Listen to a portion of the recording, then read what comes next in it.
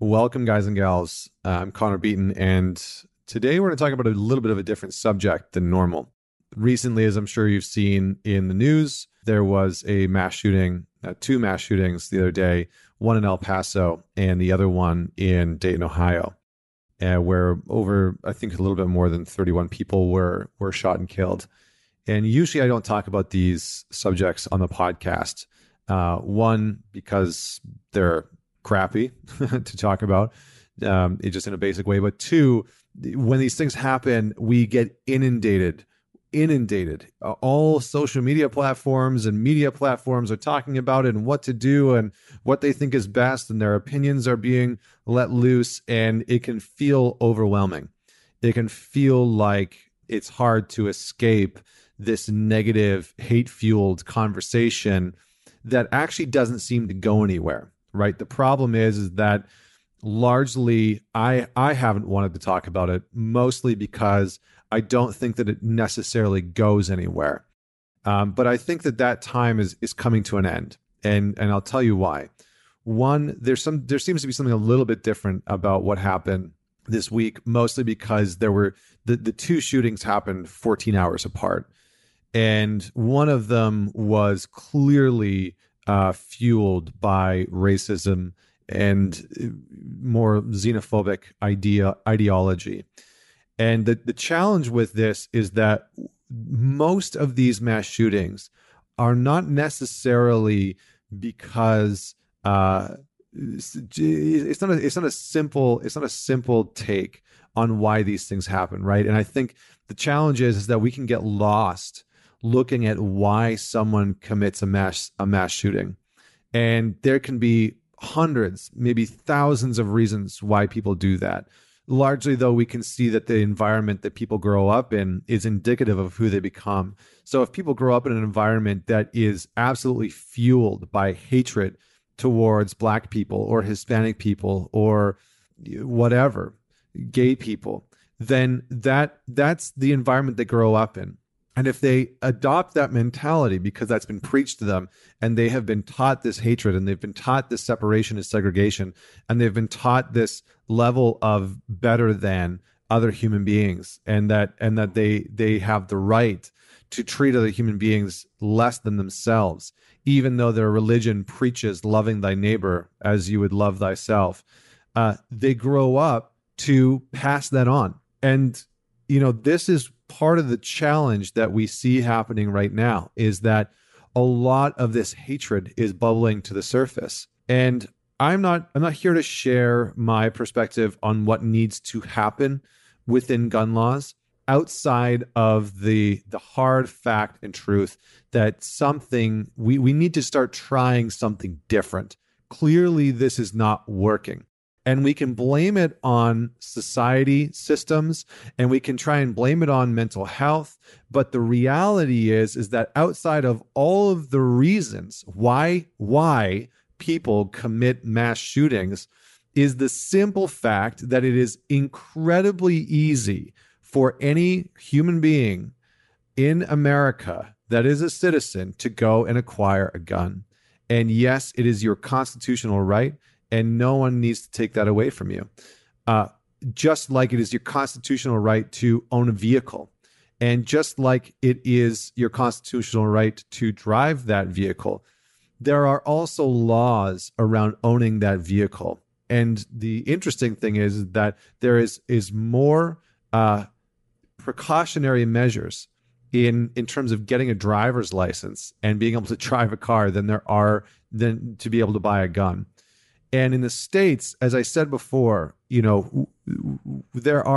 an abundance of mass shootings that have happened in this year alone, and it's only getting worse. And the challenge is that I see these shootings being used for political rhetoric, for personal ideology, and these mass shootings are turned into a sort of speaking point where certain people get up and say, oh, this is why we as men need the freedom to be able to whatever, and to be able to do and say whatever we want. And we need to be able to protect each other, and all the more reasons why we should own guns and why you should own guns.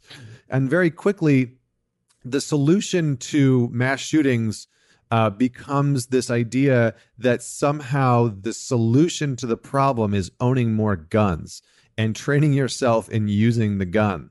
And that is just an archaic form of a solution to a problem, right? Imagine that a different country, had a disease, and that actually a whole bunch of countries are plagued with a certain disease, right? And they're riddled with plague. And one country says, you know what? We've tried a whole bunch of things. Nothing seems to have made any difference. But we're going to try this one thing. We're going to put in these procedures. And these procedures are hopefully going to help make it so that less people die from this disease.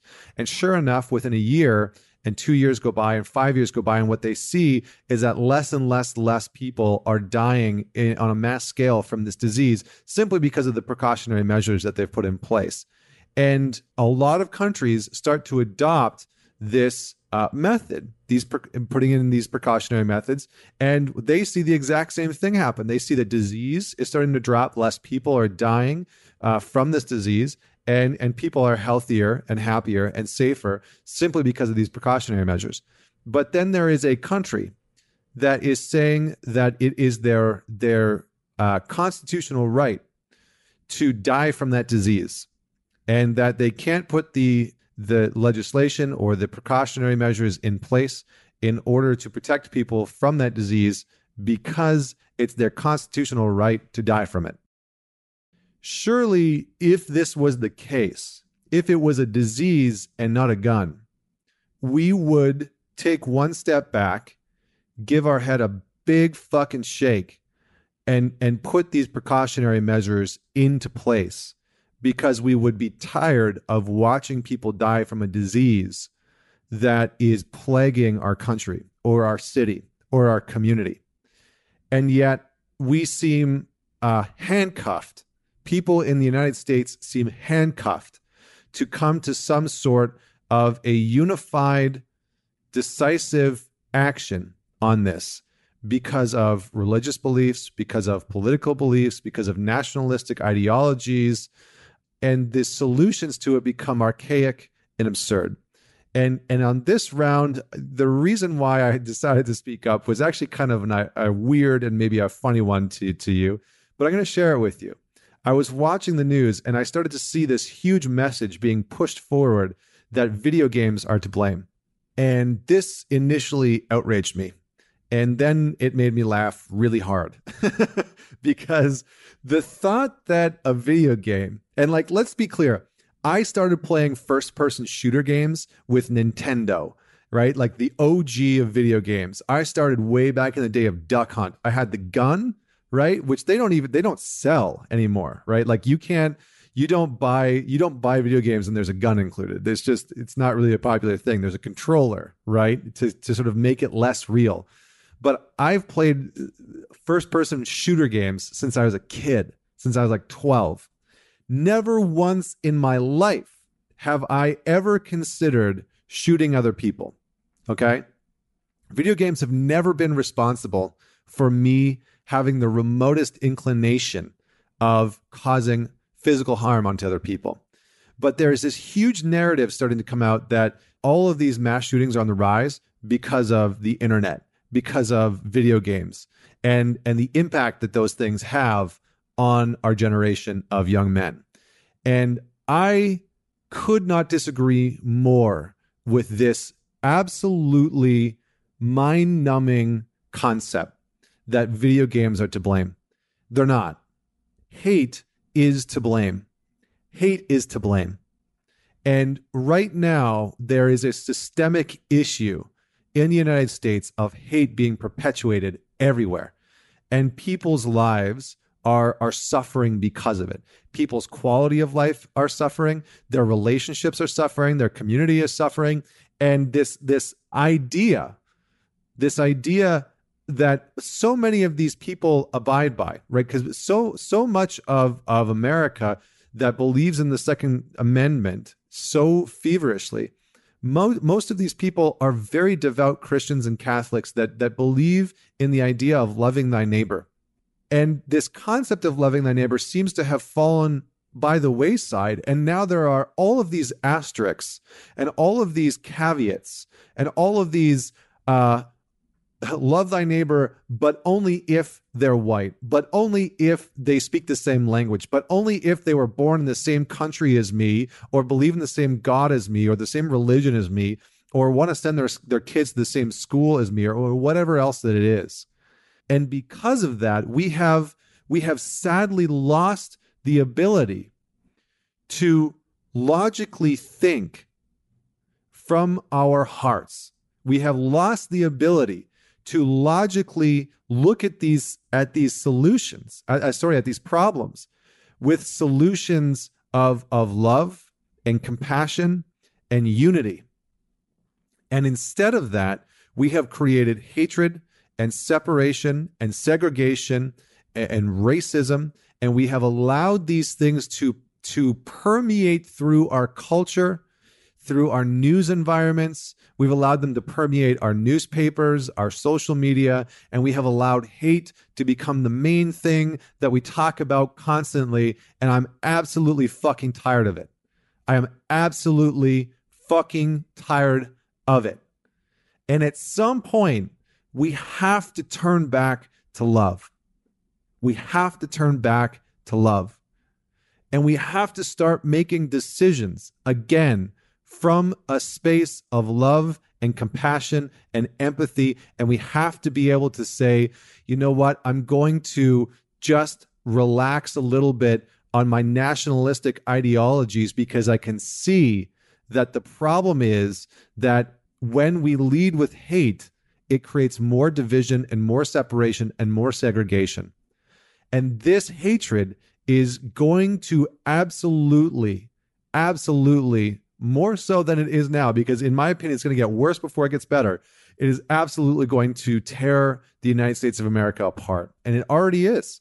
It's tearing apart the people and the communities and the cities. And when things like this happen, the saddest part of all of it, of the whole thing, is that people cannot talk about this in a loving and respectful way. They have to post crappy memes about it.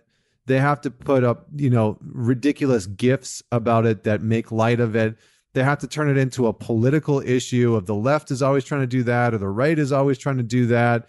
They make it into a religious issue. They make it into a nationalistic issue of, well, it's my right and I'm entitled to, rather than taking a step back and saying hundreds and thousands of real people are dying because of this. And if this was any other problem, if it was a disease, we would have solved it by now, because the answer is obvious. If it was a vehicle, we would have put rules in place to prevent this, because we would have seen how dangerous it is. If it was a drug problem, we would have gone to war on drugs, right? Which, by the way, has been incredibly unhelpful. And we now have a larger opioid crisis than ever before. And so you can see that the simplest form of this, and Da Vinci said simplicity is the ultimate form of sophistication. And it's how we solve our problems. We distill them down to the simplest form, and we say, what is the simplest answer based on love and compassion and empathy? Not something that's going to spread hatred. So that's my message for you today. I hope that you man it forward. I hope you pass this on, and I hope that you share this on your social media platforms.